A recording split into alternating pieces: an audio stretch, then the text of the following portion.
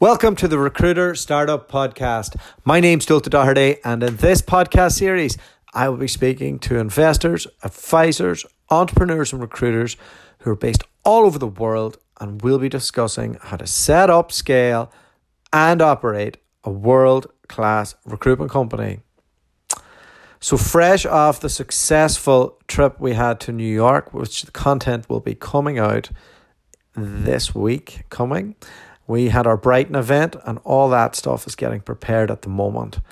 I've just hired another assistant to help me with the marketing so I can take that off Charlotte's plate and point her at the next thing in our business that needs fixed. So delighted to have my wife back in the business, who is a very efficient person, which I might not be. So great to have her back, and thank God for it. So what is going on? We are having our next event in London on April 11th, and we're having Toby Babb and Carla Rathold speak about the American market and why it's an exciting place to be doing business right now. And we're going to cover a lot of other stuff that we've done. They've both been on the podcast before, so check out the interviews I did with both of them. And I'll probably go through some of their founder journey in person as well. Both great characters, and why I'm mentioning this now is we have probably about 10 tickets left for people who want to come and see it. It doesn't cost anything. Just come, watch how the podcast is done, say hi to us, say hi to the guys. And yeah, it'd be great to meet anybody that's listening in London. I'll send an email out and a LinkedIn post out. But if you're interested, just drop me a line on LinkedIn and we'll get you in there. So today's guest is David Phelan. He is a managing partner at an executive search firm that have been acquired by Morgan McKinley. And he is been in there for a few years now, worked his way up, came from a contingency-based background. So we had a good chat about the differences of contingent-based recruitment and what it's like to work in executive search. It's an area that I don't know a lot about, but I'm fascinated to learn more about it. I'd like to be able to eventually bring my own business into being much more retained once I figure out how to deliver better. So, great chat, great guy, and we are excited to get over to Dublin in July so we can catch up with him and all the other recruitment founders that we've had on the podcast, and hopefully we can do a bit of content over there next. And yeah, so that's all that's going on with us. Hope you enjoy the podcast with David. Really appreciate his time for coming on, and I'm excited about the weekend.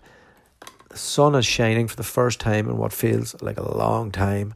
So I'm sure you guys are all enjoying it as well. All right, over to David. Take care and happy hunting.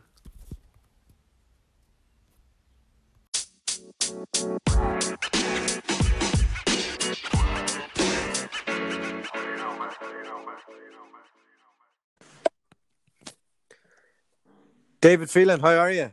I'm not too bad. Yourself? Not too bad at all. I just had a wee cheeky gym session midday, so I'm all pumped and ready to go. Good. I wish I could say the same, but I've been stuck at a desk and eating bad food, so I can't say I'm being as healthy as you are. All right. But I hope you're making more money than me then. So We'll see. Welcome to the Recruiter Startup Podcast. Always love getting an Irishman on board. Are you based in Dublin? I am based in the city centre. And I see you studied before getting into recruitment, entrepreneurship, eh? I did for all my sins. I did a postgrad in that. I don't think I learned anything, if I'm honest. I always say that my best learning experience for work in general, and I think it stood to me when going into the business we're in, is I worked in a shop for 4 years, just a local newsagents. And the learning from that in terms of dealing with customers and building relationships and just the day-to-day working of a simple small business like that has probably stood to me more than any of the study I did over the 4 years doing that entrepreneurship degree. I can relate to that. When I was doing my master's in entrepreneurship, um, I was also having a good time in Brussels. My parents were living there, and I was working in Irish bars and running a nightclub at one stage, and it felt like I was living at night at the time. But a large part of what I was doing, in hindsight now, I was watching how people were interacting, how small businesses were running, and getting to speak to people who are working in all walks of life. And I just always found I was fascinated by what other people were doing for a living. So one thing led to another, and I got into this wonderful industry. How did you manage to get in? I got in because I was looking for a job and applied for something on Monster or Job Study or something along these kind of lines. And I thought consultant sounds like a grandiose title, and applied for the role. And when I got called about the job, I had to Google what recruitment consultant did. I had absolutely no idea. I just applied for a job. It was back at the beginning of the recession times. So yeah, I was going to ask you. Like, I mean, I was in Australia then in recruitment, and it was easy. It was drinking coffee in the sunshine, meeting your mate's mate, like slamming in deals. So that's all it was. But you were in recession Ireland. What was that like as a first professional job? I can imagine it was pretty. I mean, I suppose I didn't know any different because I'd kind of come out of college and come into the recruitment business, and of course there were plenty of colleagues around me who had been through some phenomenal times in the years leading up to that, and all of a sudden were crashed down rock bottom. So I suppose you're coming in with the organization probably having a low expectation in terms of what was required. So Yeah. getting stuck in there, you're kind of just expecting that it's just tough, and that's just the way it is. And it was probably not a bad time to come in because you were coming in where nothing was easy, and you had to fight for everything, and you had to be different and know your market. Who were you calling? Who was I calling? I mean, at the time, my focus was on FMCG and kind of consumer goods. So it was all I was doing, sales roles and marketing roles and category management roles. So it was all the big brands, your Kellogg's, your Dr. Oetker, your Diageo, and they still had turnover. So there's still of course they did. there, Yeah, people still need their cornflakes, right? Absolutely. And some people somebody has to sell it.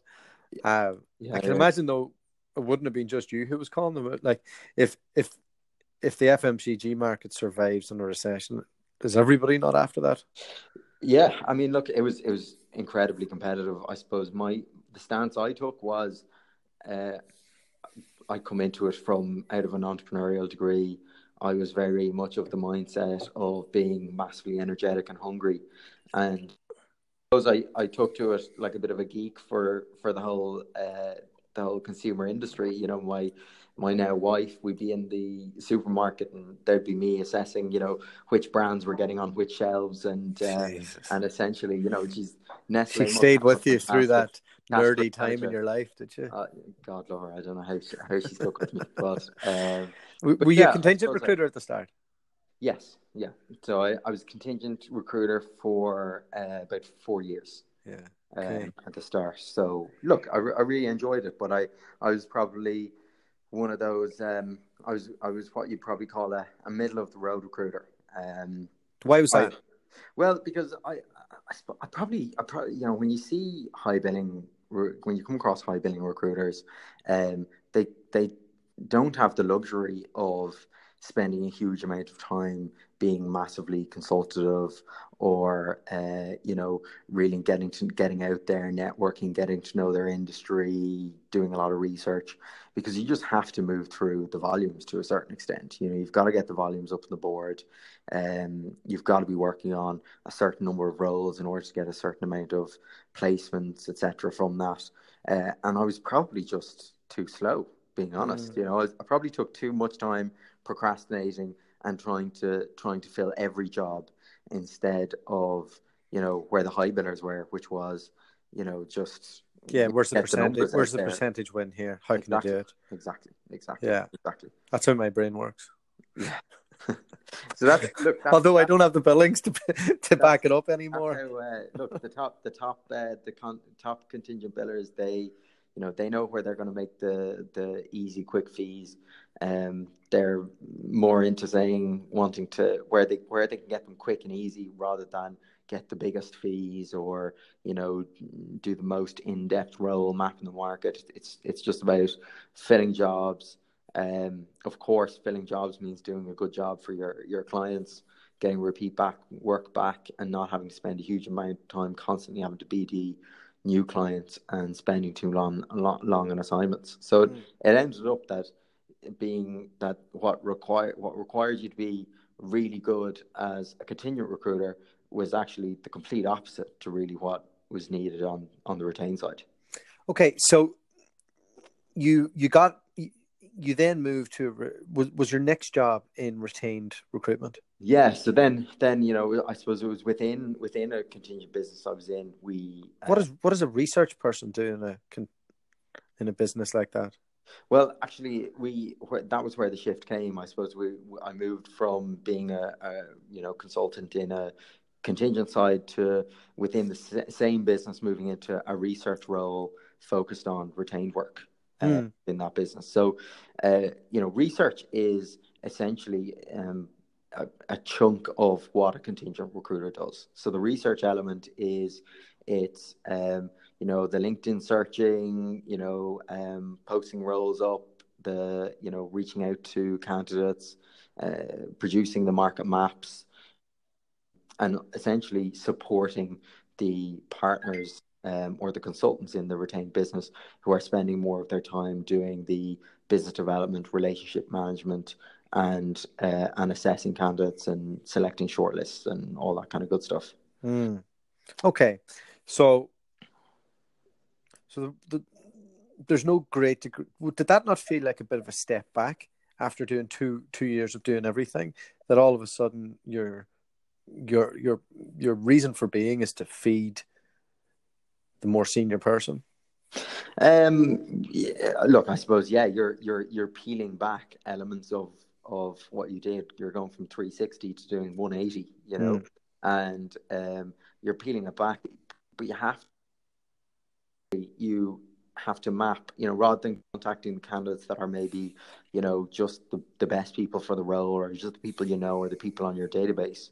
You could be researching and having to get 200, 300 profiles together and then whittling that down to, the best 5 or 6. So there was still a huge journey in that. It was a big learning, but ultimately where I jumped at it was the opportunity to work at a more senior level, to interact with a different level of stakeholder. And I suppose I realized that I had to get into that learning position in order to better understand what it was, because I was probably totally naive. I definitely was totally naive at that stage in my view of what search was. I would have thought at the time, coming from the contingent side,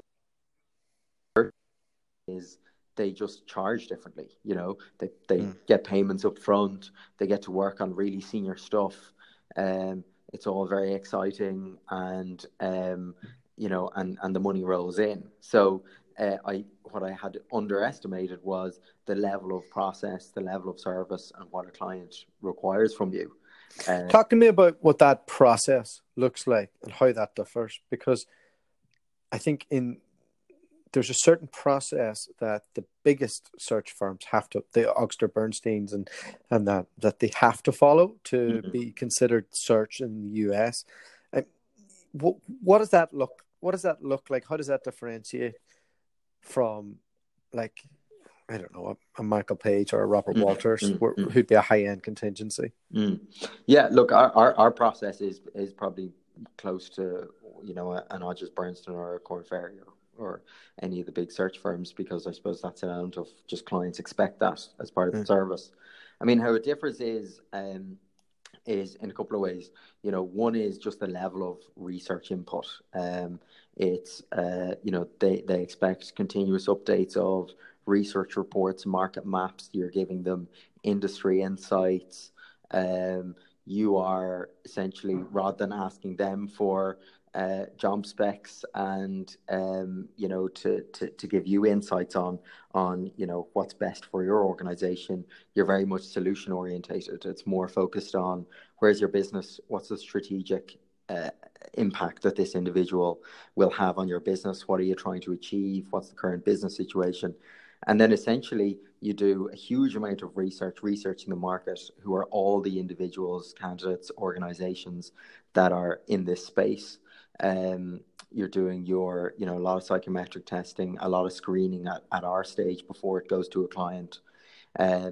We do assessments in terms of profiles, etc., on the individuals, and then we bring it down to hopefully kind of 4 or 5 in terms of a shortlist. And at times we'll also interview the candidates with the client. Yeah, no, that makes sense. I used to do a bit of that as well. The market mapping piece is interesting to me. Are there any tools that you use that keep track of that? And because now effectively with LinkedIn and that, you could do that quite quickly once you kind of have your, is there software that you use to be able to do that? Yeah, so there's specialist software. We've obviously moving into the world of GDPR now, so it's even more important to kind of have specialist software to track all of that stuff. So you can do to a certain extent, obviously, in the LinkedIn element of your research. Obviously, a lot of our stuff is at a C-suite level, so the research also, research websites, etc., or forums where leadership are listed there. So you're partially compiling your LinkedIn lists on LinkedIn, but essentially when you move them through a process, you need a system to be able to do that. So we just recently taken on a new system actually called Cluen, which is a US system, and it's purpose-built for executive search. So it means that you're continuously tracking the individuals as they move through a process and how you're assessing them and what assessment stage they're at. Are you using data or anything to do that? Yeah. So what this system does is it allows us to actually pump out data, which is what the clients ultimately often will look for. So as we're moving through the process, it depends on what the client's agenda is. They might want, a certain industry mix. They might look for a certain type of diversity agenda that they might have in terms of the search that we're performing. And so they'll look for data and analytics on all of that. So we'll pull all of that to provide that to clients and assess it ourselves to make sure we're hitting the KPIs or the milestones that are set for the search. Do you think retained search could be done on the junior end as well as the senior end? It could be, and sometimes we are asked by clients who work with us at the senior end and say, we'd love if you could do the same thing at a more junior level. I mean, one of the challenges with that in terms of reaching out to candidates, specifically if you're reaching out to candidates on LinkedIn, is it's very difficult to get high response rates. Much as the same as it's very hard to get high response rate in the contingent world, contacting a lot of candidates, because they're, that kind of mid-management level, let's say, is bombarded these days on LinkedIn. I mean, the amount of contacts and emails they're getting from companies and recruiters, especially if they're an area that's in high demand. So we find that the response rates and the quality and the value add is better at a more senior level. That's interesting, isn't it? Yeah, I mean, look, the reality of for us is, and we say this to our clients all the time, is retained search is not better than contingent recruitment. It's completely dependent on what's the role, what's your timelines, what do you want from this, and you have to obviously compare the cost as well. So, what would the cost difference be? Well, the cost difference, I mean, obviously in terms of a payment schedule, it's very different because the client is essentially, firstly, taking you on an exclusive basis, and secondly, they're retaining you. So they're paying a certain amount up front. They're paying another amount when you have delivered a shortlist or after 30 days. And then the final amount is on the completion. So a third, a third, a third. A third, a third, a third. And typically 10% each bump, is it? Totally depends. So Yeah. So it totally depends. Look, like any contingent business, you're going to negotiate with a client based on the volume that they work with you on, or the nature of the search. You know, Yeah. if a client's looking for something that's in depth, EMEA, with a specific position, we look at it in terms of our research costs and our, what's it going to cost us, what's our estimated timeline to get this done. If it's, a senior C-suite role that's, total global search, and it's going to take huge amount of effort, and it's going to be a long search and a long process, then obviously our costs are going to go up. So we need to make a commercial call on how we're going to negotiate on that. I've had a few people on the podcast who are search experts, and Yeah. I can see a lot of the successful people moving to search over the next 10 years.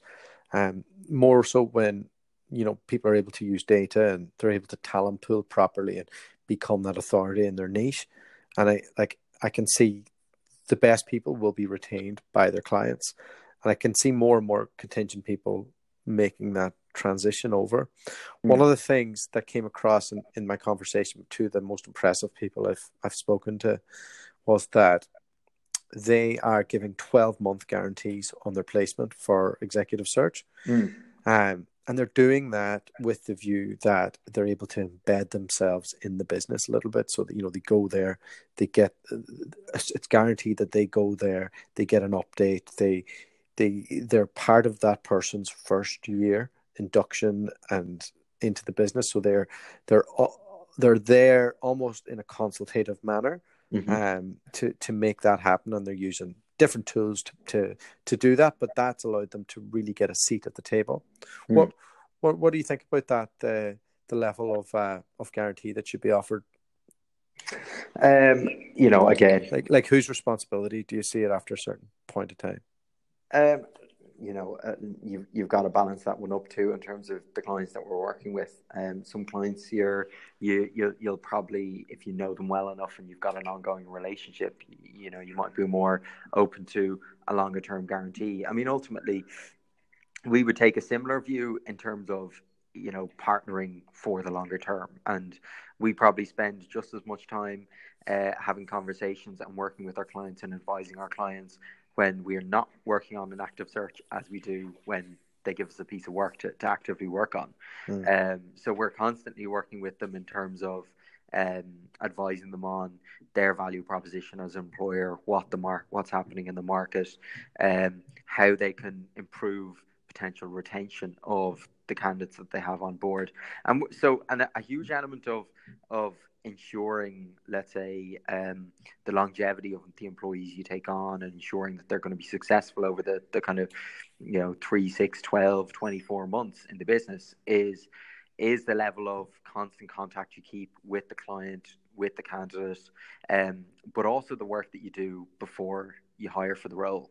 So a lot of people in the search business will talk about not necessarily their success in placing roles, because there's a natural requirement or expectation that retained search firm is going to place all roles. It's more so people will talk about the tenure of the individuals that they place in the business, and that they haven't had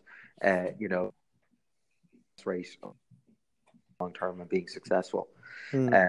So look, we take quite a benign view. If a client was to come to us after a long period of time, regardless of what our terms say, and say, look, we need you to help and support us on this, it hasn't worked out for XYZ reasons, we take a longer term view as well, in terms of being a business that they'll continue to use, not just for 1 or 2 years or a number of positions, but 5, 10 years on into the future.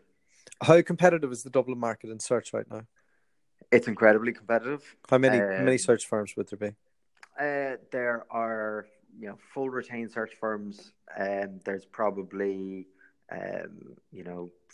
5 search firms that I can think of off the top of my head doing full search.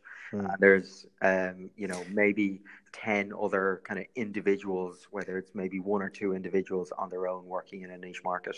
Yeah, and then there's the branded contingent firms to make them look like they're search firms.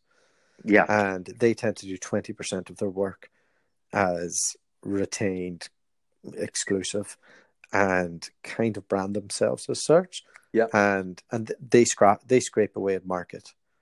Yeah, as well, right? But there's a place for those businesses too.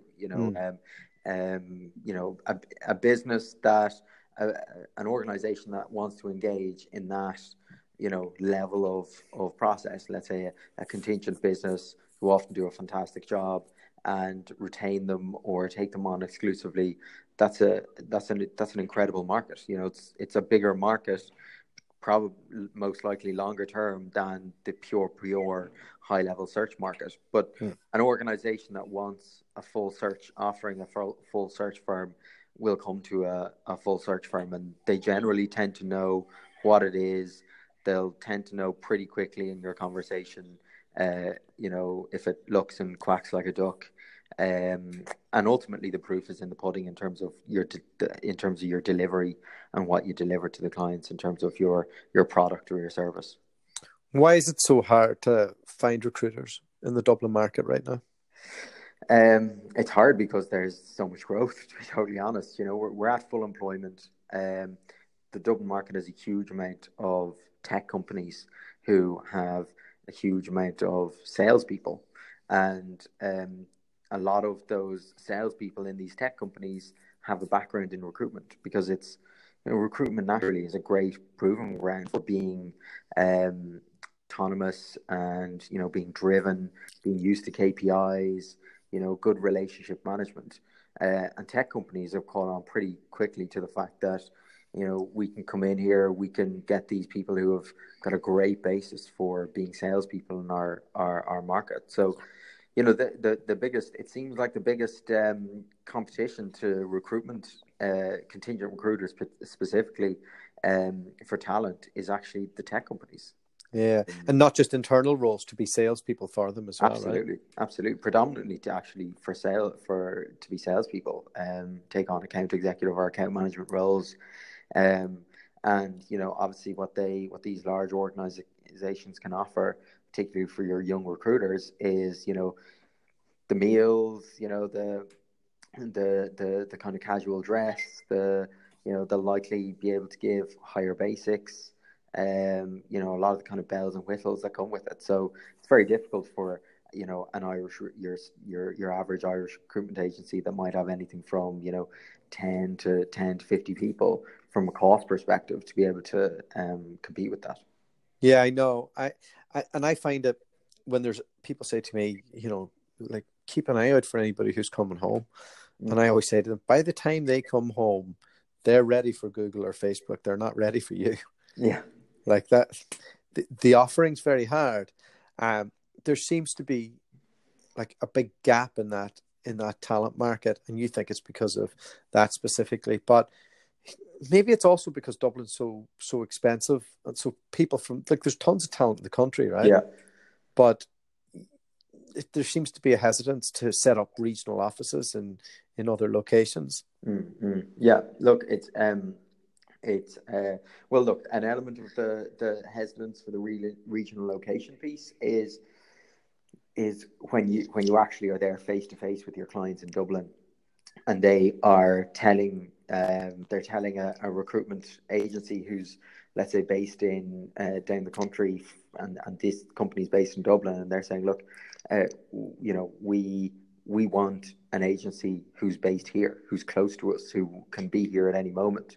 Now, us in the recruitment industry are well aware of the fact, and you do it all the time in terms of recruiting overseas, that an agency does not necessarily have to be in Dublin to do a phenomenal job in recruiting for people in Dublin. But there's maybe an element of optics or whatever it is. A lot of clients just feel like they'll go for whoever is closest to them. Yeah, America's like the opposite. people just like they put up offices in LA and in New York, but that's just to attract the recruiters to go there. You know, they're doing countrywide stuff, but it's a market that fascinates me. But you've got a lot. So you've kind of worked your way into a senior position with Accreate now. Yeah. Am I pronouncing that right? Yeah, Accreate. Yeah, Accreate. What's that experience been like for you? Like coming from like, this is what I love about recruitment. You know, because you were in research for head of research for 2.5 years, and now you're a managing partner. So you got to kind of go right up the food chain within a relatively like short period of time. Yeah. What's that like? Like, what's your day to day like now compared to what it was when you started out? Couldn't be more different, to be honest. No, look, it's been a very steep. It's been a steep trajectory, but it's a steep learning curve, and I suppose even now in the role I'm in now, it continues. You know, the learning never stops, and you know you're still always finding new ways to improve the business and do things that little bit better and maybe optimize your time. I mean, at the moment, I you know, it's very difficult to say exactly what I do, because on a day-to-day basis, I could be involved in totally different aspects of the business. You know, whether it's, you know, you're sitting down working on your brand, your propositions, what you're actually delivering to your clients, how we can optimize our process, what we're doing in terms of business development, marketing, events. You know, our business is also a part and linked with the Morgan McKinley Group. So there is a, you know, an interaction group in terms of the group's overall strategy, and you know how we may be able to play a part in that, and be of value to the overall group, and also leverage some value that the overall group might have for us. Yeah, would they ever say, hey, we've got a recruiter who's not really suited to contingent, do you want to maybe have a look at them? Or is everybody after their own P&L?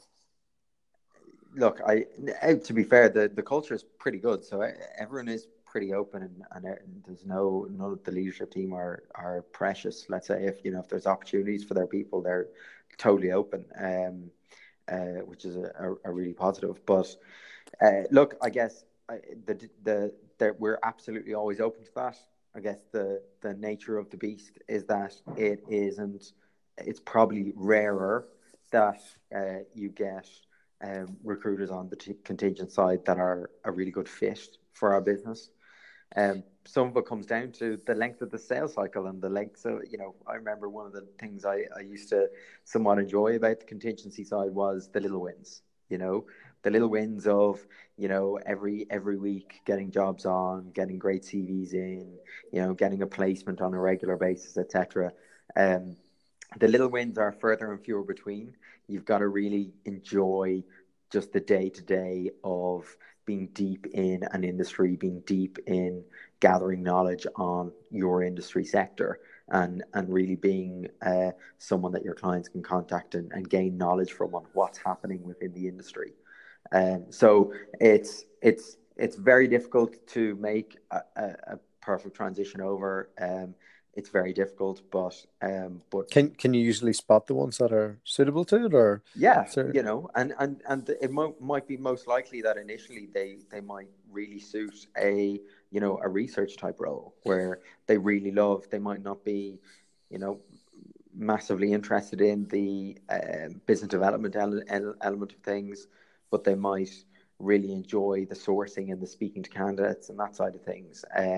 So there's an opportunity there. Others might be, they really love getting out and doing the business development, but they're not crazy on the resourcing side. And is it maybe a transition, because it's obviously not the same as internal recruitment, but if somebody maybe feels the burn of the agency's, the contingent side, is search a good option for them? Yeah, absolutely. There's an element of there's a huge element of it's the way you work. It's what's your focus on, where do you want to get to, and how do you interact with your clients. Ultimately, if when we are looking to take people in, my first question, my first judgment is not, is this person a high biller? So what's your process? It's what's your process? Yeah. How do you engage? Is this someone that I'm going to be comfortable putting in front of, someone at a C-suite level, that they're going to be comfortable being asked difficult, high-level questions. You're looking at someone that ultimately can perform much like you'd expect. Any director. I was trained exactly like that in Robert Walters. But I think maybe I was quite lucky just in terms of the level of management that I had above me. Yeah. I can't speak for all contingent, but that's where I've always been like, what is the actual difference? Like, is it just the market mapping? Is that the key bit? Are you using any data? Are you like I get the process is a bit more. Is it the level of attention? Like, it's hard for me to kind of grasp it, because I've kind of only seen it in terms of being in the same building, but not ran the process myself. Yeah. No. Look, the value, the number one value in search, just like the number one value in any kind of professional services company, a big four firm or a law firm, it's the individuals. And it's the individuals that you have in your business, the knowledge that they have of the clients, of their industry, of the market have. I mean, that's number one. And number two, and ultimately for any client, and it doesn't matter whether it's in contingent or search world, they value most delivery, high level of delivery, and to certainty. To a certainty. I mean, we literally will deliver on every single role, and that's not hamming it really? up. That's an expectation of every search firm. You have to. They're paying you up front. You are, they're very much committed to you. They're giving a huge amount of their time, and they tend to give a lot more time to you than they would normally give to a contingent process. Yeah. You're engaging with senior stakeholders. You have to deliver, and clients are willing to go retained and pay premium in order to get a true advisor who advises them on, oftentimes we'll be brought into a conversation before they even decide on what role they're going to hire or how they're going to go about hiring. In the contingent world, I was always just given a spec, can you search for this role? A seat at the table, hey? Yes. Look, we're going in having a conversation saying, what are your challenges? What are you trying to achieve? Here's our advice and recommendations on how you potentially go about that. Here's advice on your competitors, your brand, etc., etc. So it goes to a much deeper and larger level. It's very difficult to put it into a black and white of, we give them this document or we give them this piece of data or we give them XYZ, and that's the major difference. That's an element of it. But the massive value is not a market map. Anyone who puts the funds and the time into it can do a huge amount of research and get a list of names together. Yeah. It's who are those names? Why did you choose those names? And what's the value add that you bring to our business before, during, and after we hire? Yeah. Do you know what? I wish I could deliver like that. It's I run a business that's exactly the opposite, I'm afraid. We get called all the time, all day. Can we retain you to do this? I'm like, look, I can't take a retainer because I can't actually deliver. I might be able to give you one person throughout the year. We have a platform, but we're dealing with recruiters, and it's just impossible. It's just impossible. But I've talked to a lot of continual recruiters in the Dublin market who have kind of asked that question. I'd love to get into the retain space. I'd love to do executive search. I see there's a big opportunity. Or business owners of contingent recruitment companies in Dublin who are growing and doing quite well, and they've kind of said, look, we're thinking we might go into the retained search space. And as I said to them, and it's not a case of me saying I don't want competition, but it's a fast way. If you're not confident and know exactly what you're going to do to deliver and have the network, it's a really quick way to lose money, because it's really time consuming. You're not getting the quick win. Your sales process just to get a role on could be 2-3 months rather than potentially a phone call. And, you know, there isn't the same volume in the market. And there's a huge pressure to deliver, because if you don't deliver, that word spreads really, really quickly. And you can ultimately fall out of favor quite quickly if you're not delivering. So, given that, is it almost better to hire a professional from a sector rather than a recruiter? Yeah, at times I would say, yeah. You know, at least you can always teach a professional. I mean, look, the recruitment process is, in any business, is not, it's often overcomplicated by people. It's not massively complex. It's a process. You stick to the process. You do your A's, B's, C's. You can recruit. The real challenge and the real difficulty for any recruitment business at any level is, do you have someone who's able to develop business, engage with clients, and find who is the best talent for this role? Not just matching keywords and a job spec, but I really understand what the business is actually trying to achieve by hiring this individual. Sure. And that's where you see, you know, often people say, God, how did that person get that job? You know, they see it on LinkedIn, and on LinkedIn, it might look like they put someone really bizarre into a role. But what really happened there was the organization hasn't just married up a job title or an organization they worked in. They've married up someone who maybe has a different type of background, but can ultimately deliver the solution that the organization is looking for with that individual. So someone coming from an industry background may very quickly be able to get to the nub of what's the solution, what does this company need in order to succeed and do well with this person they want to bring into the business. And the recruitment process, we've got a research team, we've got experienced recruiters. They can manage that side of things, and they can coach around that side of things. That's the easier element to be able to handle. All right, David. David, we are coming to Dublin, I think sometime in June or July. But I'll give you the details. But I'm gonna be holding a bit of an event for recruitment founders there. Yeah, and I'll get a few speakers, and it'd be great to get you along and meet you in person. Yeah, sounds brilliant. I look forward to it. Look forward to catching you up with you finally and putting a face to the name. Yeah, good man. All right, thanks for coming on, and we'll speak again soon. And because I really want to pick your brain on how to do rec to rec and exec search. It's something I've never done. Absolutely. Look, I can tell you firsthand, there's a good market in it if you can figure out your niche in it. There's a huge market in that. I know from other search businesses that I'm always talking to in Irish market and in the London market, it's a big challenge for them too. So happy to talk to you about that when you're here in June.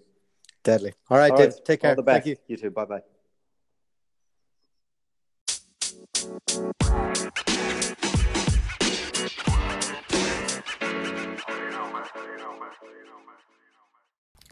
Massive thank you to David for coming on the podcast. Love getting Irish guests on the podcast. I love hearing about the Dublin market. I should be doing more work there. We have about 20 clients, all the best recruitment firms, and every one of them are asking me for people all the time. And it just hasn't been a focus area. I haven't had enough time and enough structure to the way our business works right now. But luckily, as I mentioned, my wife is back in the business now. We're hiring people. We're going to be able to drive, hopefully, a bit more success towards the Dublin market. And I really want to get more work done there. So if you are in Dublin and you want to have a chat about career opportunities, please do hit me up. And if you're a founder there, hit me up as well, because I want to get over in July and replicate what we did in New York and do a docuseries with the best recruitment firms and really just partner with the up and coming founders there and get an insight into what it's like over there. So have a great weekend, guys, and thank you for listening.